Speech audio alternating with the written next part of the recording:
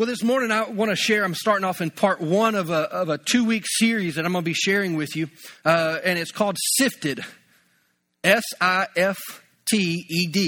So Sifted.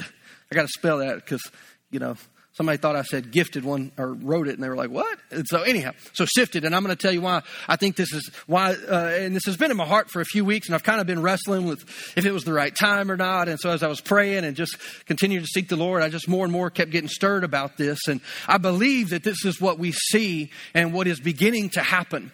And, in many ways, we can look at our society and what all is happening right now, and it's really easy to become dismayed if we're looking in the wrong area, if we're looking at the wrong things. But the good thing is that we have God's word. The Bible says that God declares a thing from the beginning. It's kind of like when we go read stories in the Bible, and you go read about David and Goliath. Well, we have the advantage of what? Knowing the end of the story. So it kind of takes out a lot of the courage that it took for David to step up. Why? Because we know Daniel in the lion's den. I don't know what happened. I don't know if an angel showed up with duct tape or what, but either way, the lion's mouths were closed. Well, we have the advantage of knowing that the next morning that Daniel's like, hey, I'm still in here. But if we're not careful, we can get overly moved. And I'm not saying that we shouldn't be aware of what's happening in our nation and beyond our nation, what's happening around the world. But we have something, the Word of God, that actually tells us what's going to happen. And this really shouldn't be that shocking to us. Now, I know that it is because we see things that we thought we would never see, right? But I'm going to show you some things from Scripture today about this. But if we're not careful, we will allow the circumstances to begin to separate us from our faith. They will begin to separate us from our hope of what God has said. And many times that happens because we lose sight of God's Word. We lose sight because we start looking, think about Peter walking on the water. The Bible says as long as he was focused on who? Jesus, he walked on the waters. In the midst of the wind and the waves and all that was coming at him, as long as he was focused, he was fine. When he broke focus and began to look around, the Bible says he became troubled and he began to sink.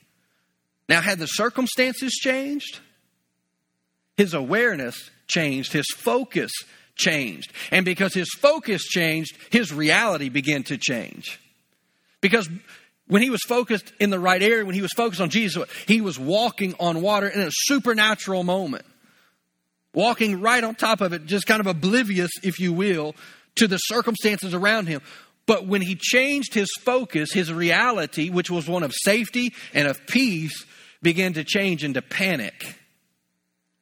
And if we're not careful, we will get separated. We will get pulled away from our faith, pulled away from God's promises, and really get pulled away from our confidence that, hey, God is working and God is moving. And so, I was actually, it was a couple of months ago, 2 months ago, approximately, pretty close to 2 months ago. At the beginning of the year, Pastor Sam always has an I predict. There's things that the Lord shows him. And it's always from October to the end of the year, the Lord speaks some things to him. Well, a couple months ago, the Lord began to start speaking to him about what all was going on, and he began to share some things. And there was one of the points that he made that really has stuck out to me and has continued to stick with me since I first heard him say it approximately 2 months ago. And so I've just been praying about it, and then the Lord was reminding me of a scripture and some things, and so I began to pray out some things. But the point that he made was that there was a time of sifting that has come to the church. Now, sifting is not necessarily a bad thing. I think it's actually God's using it to empower the church because there's a lot of fluff in the church, or has been. Let me say it that way. But if I had to choose between fluff and God's power, I'm going to go with God's power. But sometimes the fluff acts like an insulation to the church. And we can get busy doing a lot of things that God's really not that interested in. Even in our personal lives, we can become more interested in things that God really doesn't care that much about. And the fluff can actually keep us from being and stepping into what God has for us. And so I want to read you a scripture here. I'm going to give you some context. I'm going to read this out of Luke chapter 22. I'm going to read verse 31, but let me give you some context here as to what's going on around this. So Jesus and the disciples have just had the Last Supper. So Jesus is there and Judas is now left to go betray Christ. And so we've got all this going on. And so the disciples begin asking questions about a few things. And then Jesus pulls Peter aside and he begins to talk to Peter personally. Now, I like Peter because Peter gives me hope. Right? Because Peter had some great revelation from the Lord, but he was kind of loudmouthed and would just say things sometimes that Jesus is like, Peter, hold it down. Like, Peter, give me that sword. Now I got to put this ear back on this guy's head. I mean, like, Peter was just kind of all over the place. I got any loudmouth people in the house today? Anybody that you say something, you're like, whoops, shouldn't have said that. Well, then we got hope because God used Peter. And on the day of Pentecost, who was the one who stood up to speak? It was none other than Peter. But I want to share with you, and here in this verse, we're going to see this because Jesus takes this, to me, is really such an interesting passage of Scripture. But I love how the Passion Translation brings out some of this. And so we've got, Jesus has now predicted his death, his resurrection. He's told the disciples everything that he could. And so here's kind of his parting shot to Peter.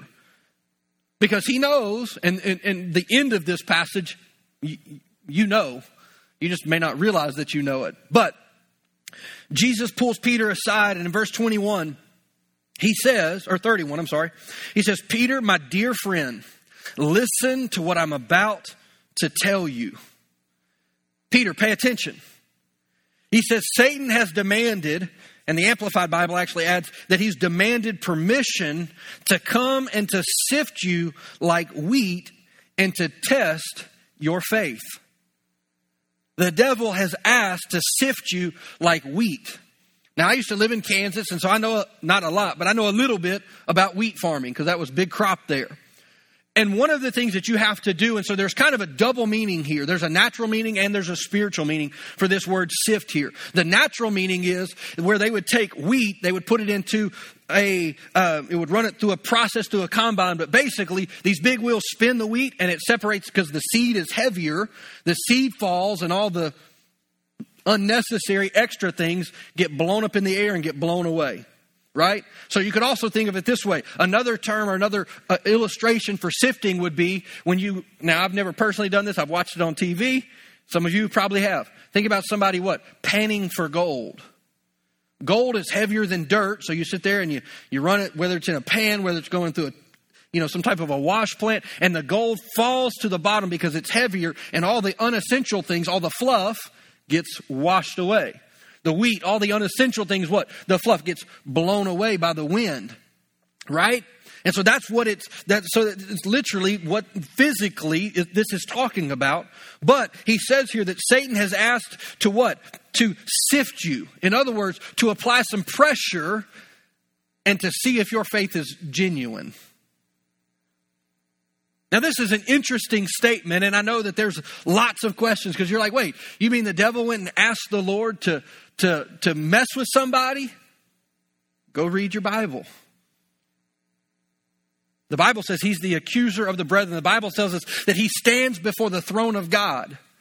I mean, if we believe Scripture, Satan is not on the earth. The Bible says he's actually at the throne of God accusing us as God's children. It's like they don't really love you. Constantly. And we see here, and so one of the other, and really this is more of a spiritual definition as far as the original language of the Bible. The word sift means to separate. We just talked about that one. But here's another one, and I think this one really applies to us. It means to separate by inward agitation to try one's faith to the verge of overthrow. I know that's a mouthful. So let me reread it to you. It's to separate by inward agitation. Inward agitation. Not external, inward. Sometimes we can think, well, the devil's just trying to mess with me externally. He's just trying to influence circumstances and situations. But he's going to give us thoughts. Why? To create some internal dialogue, some agitation to frustrate us if we're not paying attention. The Bible tells us don't be ignorant of Satan's devices. In other words, pay attention. Why? Because we have an enemy. The Bible's very clear. And he's trying to what? Separate us from our faith. And so, you know, it is this idea, and what Jesus is telling Peter here is, Peter, the enemy has asked for you. One translation says, he's asked for you. And I love this, and we'll get into this in a few minutes, but he says, but I have prayed for you. And we'll look at the rest of this context, but I want to take just a few moments and kind of tie this in with where I believe that some of what we are seeing, and it comes out of Matthew chapter 24. I'm going to read verses 3 through 8. They'll be on the screens for you. So for some context, it says that Jesus was on the Mount of Olives. His disciples came to him privately, which they did often because he would speak to the masses and nobody had a clue what he said. The disciples would come and say, hey, what were you just talking about? And he said, tell us when all of this will happen. He said, what sign will be the signal of your return and the end of the world? Now, we've seen movies and we hear things, and I think that's a question that a lot of people are wondering. And the world is being more and more freaked out by what they see. The church should be more and more excited because of what we see. Why? Because God has already spoken, has already told us this was coming. Now, our future may look different than anything that we've ever comprehended, but it doesn't mean that God's plan has changed. And I'm about to show you this in these scriptures. So Jesus tells them, he says, don't let anyone mislead you, trick you. Don't let anybody mislead you. For many will come in my name claiming that I am the Messiah, and they will deceive many. The word deceive simply means that you believe something that isn't true. It's not fact. You're believing something, but you've been tricked. That's really kind of what it means. And it says that many people will be deceived. And you'll hear of wars and threats of wars. He says, but don't panic. This is Jesus, your Savior, the one who paid for your life. And he's saying, look, when you hear all these things, don't freak out. Don't panic. Don't get moved by your circumstances. You got to stay focused. He says, yes, these things must take place. Not that they may, not that, well, if we pray hard enough, it's not going to happen. Look, the world is going to go crazy, but the church should not. Thank you. That was a beautiful amen right there. Look, I mean, it is what the Bible says. These things must take place, but the end won't follow immediately. Like, dadgummit, I thought we were like, as soon as stuff was got, I thought we weren't going to be here, and I thought all this was going to be like fall apart after we left. I'll leave your end times theology to you for the moment. We're probably going to be looking at this more later this year, and then I'll tell you what I think about it. But he says these things must take place and the end won't immediately follow. He says nation will go to war against nation, kingdom against kingdom. There will be famines and earthquakes in many parts of the world. But all of this is only the first of birth pains with more to come. I know that's not what you came to church to hear this morning. You're like, man, you're supposed to be encouraging me. You're supposed to be telling me everything's going to be okay. And I'm telling you, everything's going to be okay. It's just going to look different. The Bible says that in the last days, now are we in the last days?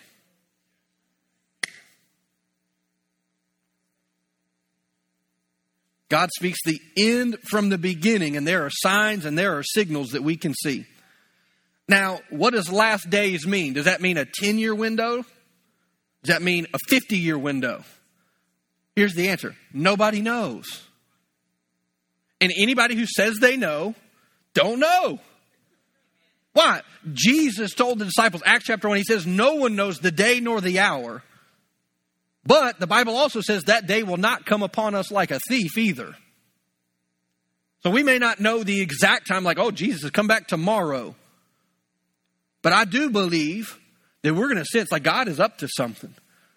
And I believe that in the Bible, and this is really what my prayer has been, is the Bible says, as darkness covers the earth, the glory of God will cover his people.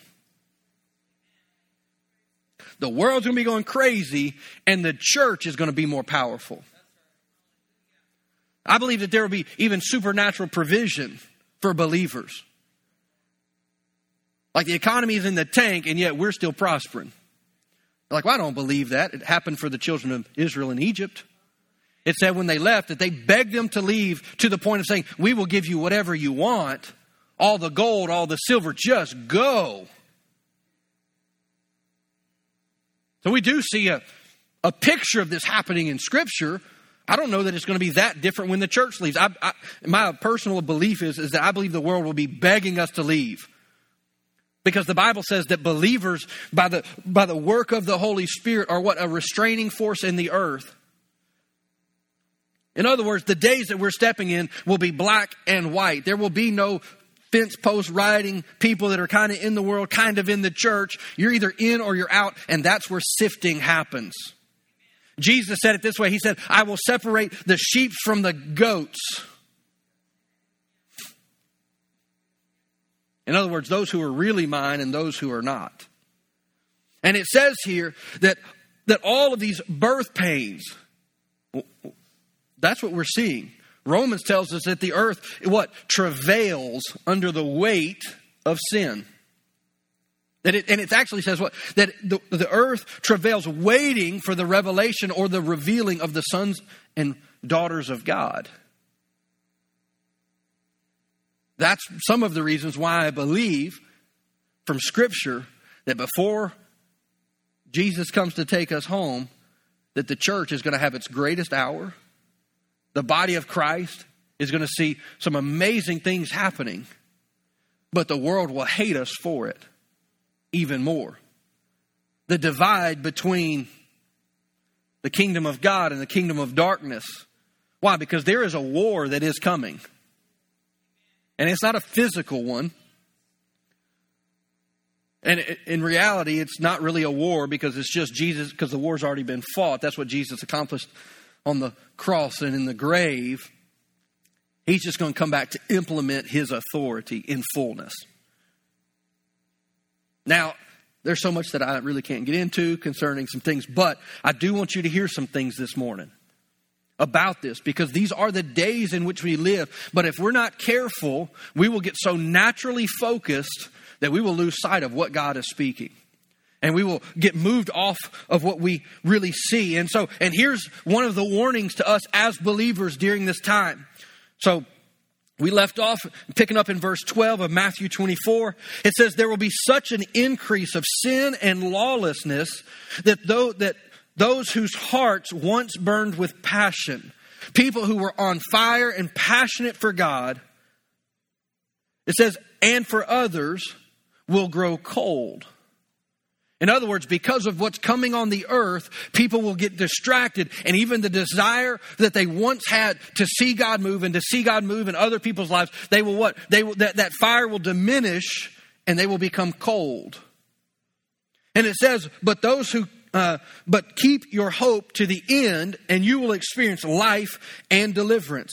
The New Living Translation says that sin will be rampant everywhere, and the love of many will grow cold, but the one who endures to the end will be saved. See, as believers, we've got to understand is that this isn't just pie in the sky, like, hey, it's going to be awesome like the angels. Like, we're going to face some stuff. And we've been very blessed in our nation. I know this is Independence Weekend and we're celebrating and very thankful for our freedoms. I mean, I've been to many other nations. There's not another one I would rather live in at all. I've had multiple instances where I could have just knelt down at the airport and kissed the ground when I got here. And that's not just because I'm, patriotic over the top. I mean, it's just like, oh my gosh, I'm home. And so because it is different. And that's not to insult or demean any other day. I'm just telling you that we have freedoms and we have been extraordinarily blessed in our nation. Unbelievably blessed that we get to worship together.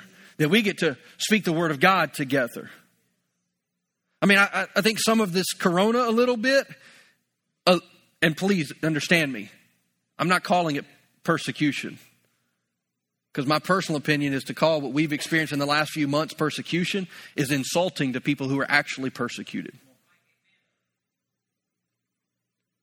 But see, people are getting rattled during this moment away from their faith. Even, well, we can't come together at church. Okay, but church isn't everything. Now, the gathering of other believers, but what if you could only get together with 2 or 3 believers? I mean, there's lots of nations. They get a Bible and they take a sheet out of it and they pass it down, and they take a sheet out, and once they've memorized it, they've trade. They can't worship openly.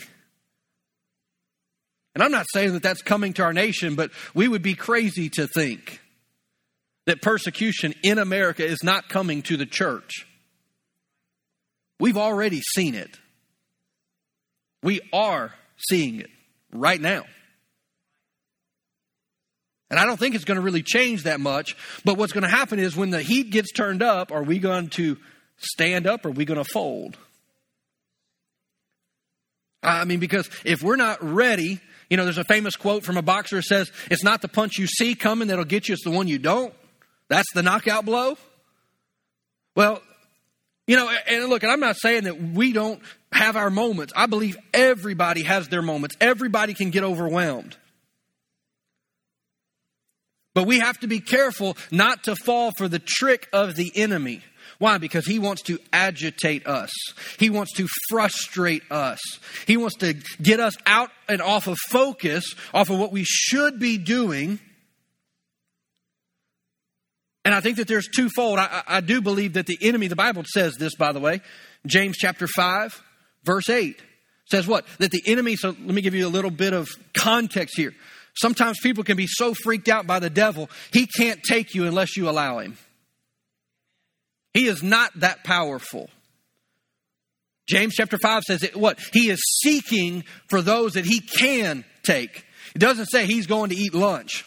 It says he's walking around looking for somebody who's susceptible.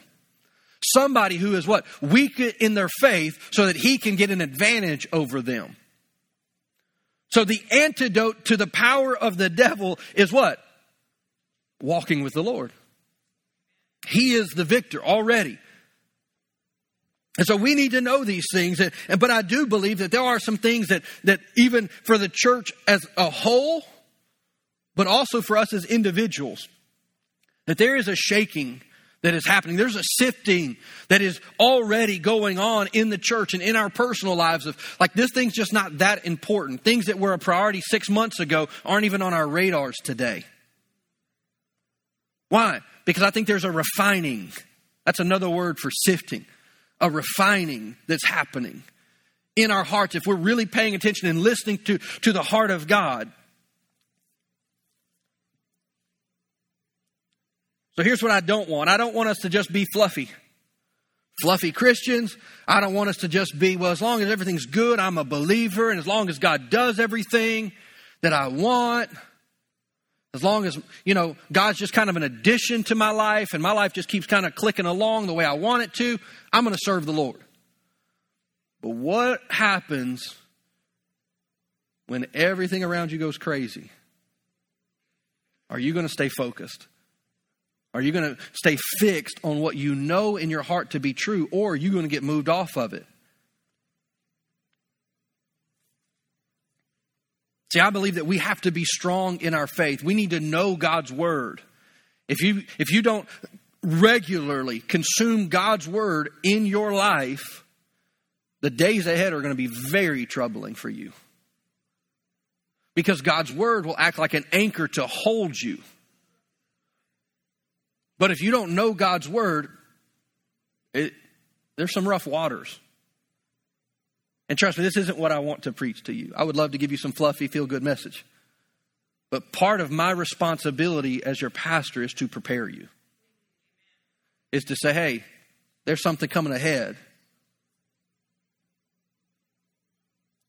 I believe that we do need to be strong in our faith, but we have to know that we can trust God. Now, I know that this is who we all want to be as Christians. We want to be that strong, like, man, I don't move, I don't flinch. You know, I mean, the whole thing. I don't know how many of you in middle school used to play that game. Guys, somebody walk up and like jump at you, and if you flinch, they got to hit you. I mean, anybody else? There's a couple people. One time, I'll tell a little story. My dad was here a couple weeks ago, and one time my mom was out of town, and I did fold the towels. My dad said fold the towels, but my mom had certain towels for certain bathrooms, right? And so anyhow, so I folded them all, but I didn't know which one went where. So my dad got home. He's like, you didn't put the towels up. And he's like, you're getting a spanking. And so I was like, okay, whatever. So he spanked me, and I kind of did that number. And he was like, hey, come back here. You flinched. Yeah. I still don't let him live that down. Because I'm like, if Mom was home, that never would have happened. And but anyhow, let me get back on my subject. But we want to be those that, man, it seems like our faith never gets rattled. Let me just help you. Everybody gets rattled. Everybody. Why? Because there are situations and circumstances and things that happen that we thought, I never thought I would see this. So don't allow the enemy to come in and to fool you into thinking you're the only one. No, everybody gets rattled. Everybody will walk through these things. And so if we're honest, we all have some struggles at times. We all maybe even stumble. Sometimes even we fall flat on our face. And the Bible doesn't say that the righteous never fall. It says, no, they get up. It takes more strength to get up than to lay down. And so even in the days ahead, I want to encourage you, even in those moments where you maybe stumble or maybe you struggle or maybe even you fall flat on your face and you're like, oh my gosh, I can't do this. Get up. And I'm about to tell you how to do that. In Psalms 103, verse 13 and 14. It says, as a father has compassion on his children, so the Lord has compassion on those who fear him. Aren't you glad that we serve a compassionate Father? He's not looking at us from eyes of judgment. His judgment was poured out on Christ for our behalf. But now it says he has compassion.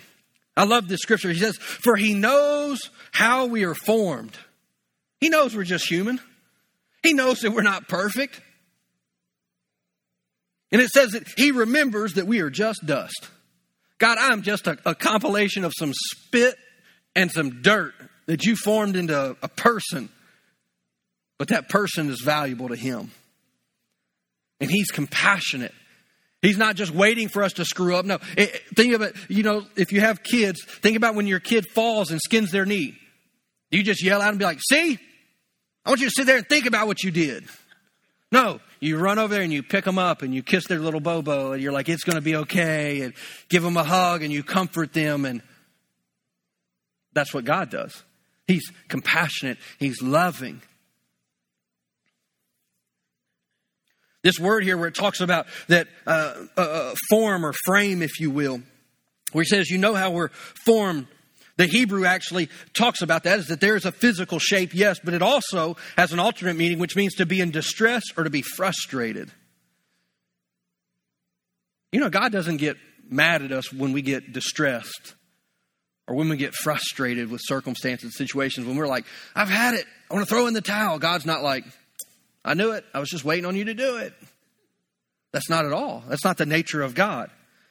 See, he's actually sympathetic to our difficulties. Now let's jump back to the story where we started in Luke 22, where Jesus and Peter are talking.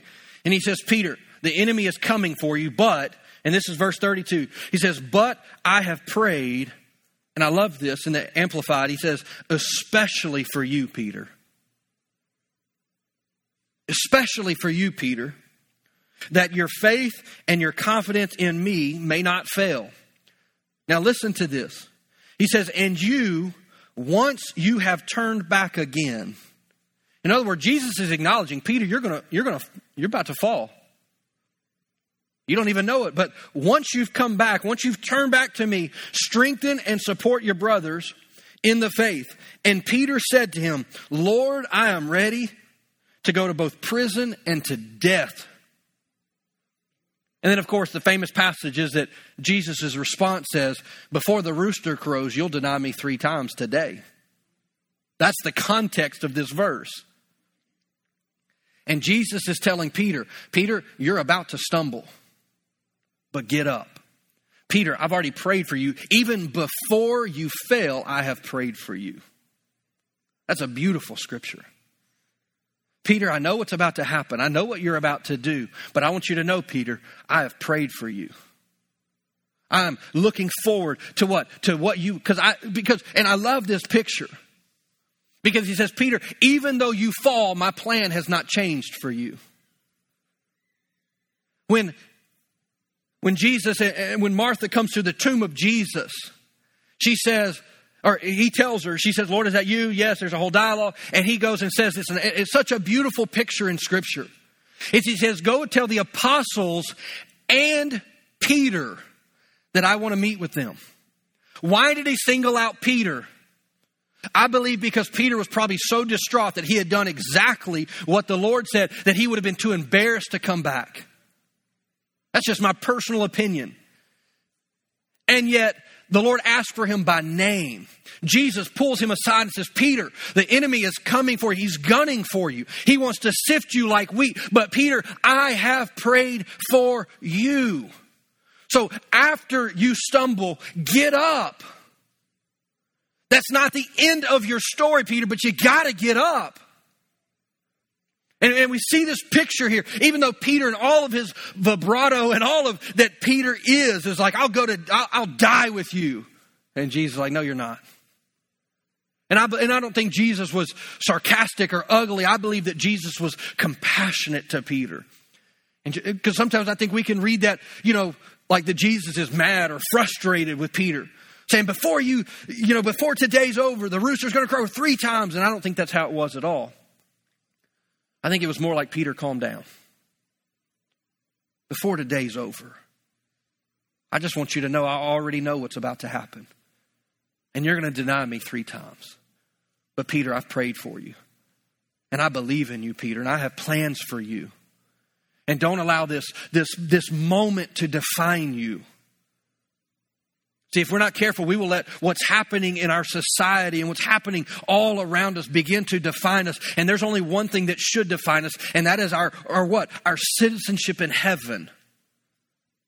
That this earth is not my final destination. It is not my final place. I'm living for a kingdom to come, not for the one I currently live in. That's what God's word tells us. And so I have so much more to tell you, but I don't have any more time.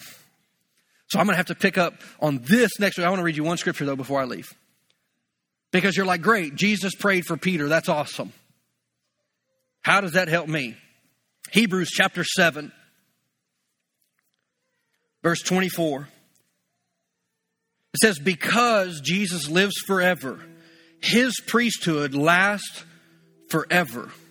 In other words, in times past, the priest of the Old Testament, what? A priest would die and a new priest would be appointed. They're just like a replacement. And yet here it says that Jesus lives forever. His priesthood is forever. It says, therefore he is able once and forever to save those who come to God through him. And it says that he lives forever to intercede on behalf or with God on their behalf. On whose behalf? Our behalf. I've got good news for you. Jesus isn't just sitting on the throne in heaven, just waiting. He's not just waiting, saying, Lord, when you give me the sign, Father, you just tell me when. And I'm going to jump up and I'm going to jump on my horse and I'm going to come back. He's not just up there twiddling his thumbs.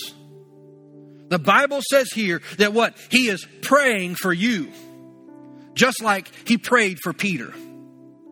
He says, I see you and I see the distress that's coming. I see what the enemy is intending for harm, but I am praying for you. See, it's one thing for us to pray for ourselves, but I think it's something totally different to think of it from the standpoint of that Jesus, the Savior of the world, is praying for me. Not just us, but when we make it personal. It says here that he is praying, what? On our behalf. Now, I don't know what in the world the prayer of Jesus would sound like. I'd love to hear it, but everything within me says that it's the most accurate prayer possible. It's the most important thing that could ever be prayed over us, over me, over you. And just like Jesus told Peter, the enemy is coming to sift you. He's coming to separate. But the good news is Jesus is praying for you. Even in your frustration, even in your distress, even in your failings and your fallings and your humanity, Jesus still loves and Jesus still prays. Why? Because He still has a purpose. He still has a plan for every single one of us. You're like, yeah, but what could that be in this crazy time? To be peace in a world that has nothing but chaos. To have actual joy. Why? Because I'm not tied to the circumstances. I'm not tied to the economy. I'm not tied to this life. I am looking forward to a hope, and I'm going to hold on to that hope. Why? Because that's where real joy comes from. This world can only give you momentary joy, and it's fleeting. It's here for a moment and then it's gone. You get a new car and then it gets scratched. Somebody dings the door at the mall and you're like, dadgummit, I hadn't even made a payment on this thing yet. It's already messed up.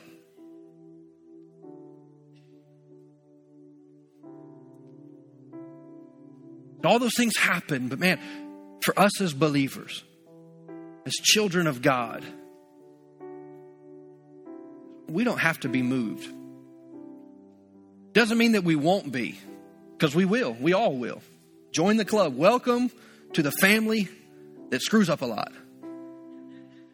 That's good news. Perfection's not possible. That's why Jesus came. That's why there's forgiveness of sin. So we do everything that we can. We do our best, and Jesus does the rest, right? We don't have to be perfect. We just got to try. But man, it's so comforting to think about that my Savior's praying for me. He's praying for me. Even in my worst moments, He's praying for me. He's praying for you. In the days to come, He's going to continue to pray. God's purpose and God's plan. It said, we looked at this verse earlier, that these things must happen. Why do they have to happen? Because it's God's plan. It's part of His plan. He's already declared it from the beginning. All the way through the end. The Bible is full of wisdom about the days that we're walking in right now. We're going to look at it some next week as well. But I want to encourage you today. Man, don't get so focused. Think about Peter walking on the water. Don't look at the circumstances. Just stay focused. Stay fixed on God's word. Stay fixed. Why? Because the enemy wants to separate us. But just because he wants to doesn't mean that he can.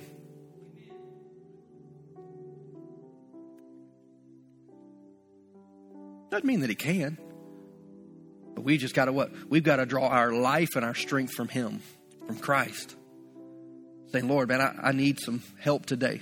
I didn't have time to get into it, but Hebrews chapter 4 talks about let us run to the throne of mercy so that we can obtain grace in our time of need. I mean, God is a compassionate God. He's not angry. He's not mad at us. And here's the thing, and I believe that this is part of how we live out as believers today, is that we need to live out compassion. But the only way to really do that is to receive compassion. To have a real understanding of what it means to be compassionate towards other people. We have to be, what? Willing to receive it from the Lord. And so I want to pray over you this morning. I want to just pray over you because I believe that we are living in very interesting times. That's to put it real mildly. But God is still on the throne, and God is still moving, and God is still working, and God still has a plan, and it hasn't changed one teeny tiny little bit. So I want to pray over us this morning before we're dismissed. But Father God, I thank you so much. Father, I thank you for your word. Father, I thank you for the confidence that we can have because you do declare something from the very beginning of how it will end, Father, that you know everything, every circumstance, every weight, everything that we have on our plate right now. And Father, I thank you that you are more than enough. Than the stress, than the distress, and the frustrations that we have on us right now, the weight that seemingly could feel the pressure just weighing down on us, yet you've called us to live freely and lightly. Jesus said that we could learn from Him how to live from this space of grace. That we don't have to try and struggle and fight. But Father, that we could walk in your ability. We could walk in your power. So Father, we thank you today for your grace, Father, that your grace enables us and empowers us to live beyond what we could do in and of ourselves. So Father, we just acknowledge we need your grace today. And we ask you to pour it out. And Father, we know that you are a compassionate, loving Father. The Father, that when we ask you, Father, you freely give it to us. We honor you and we glorify you for it in Jesus' name.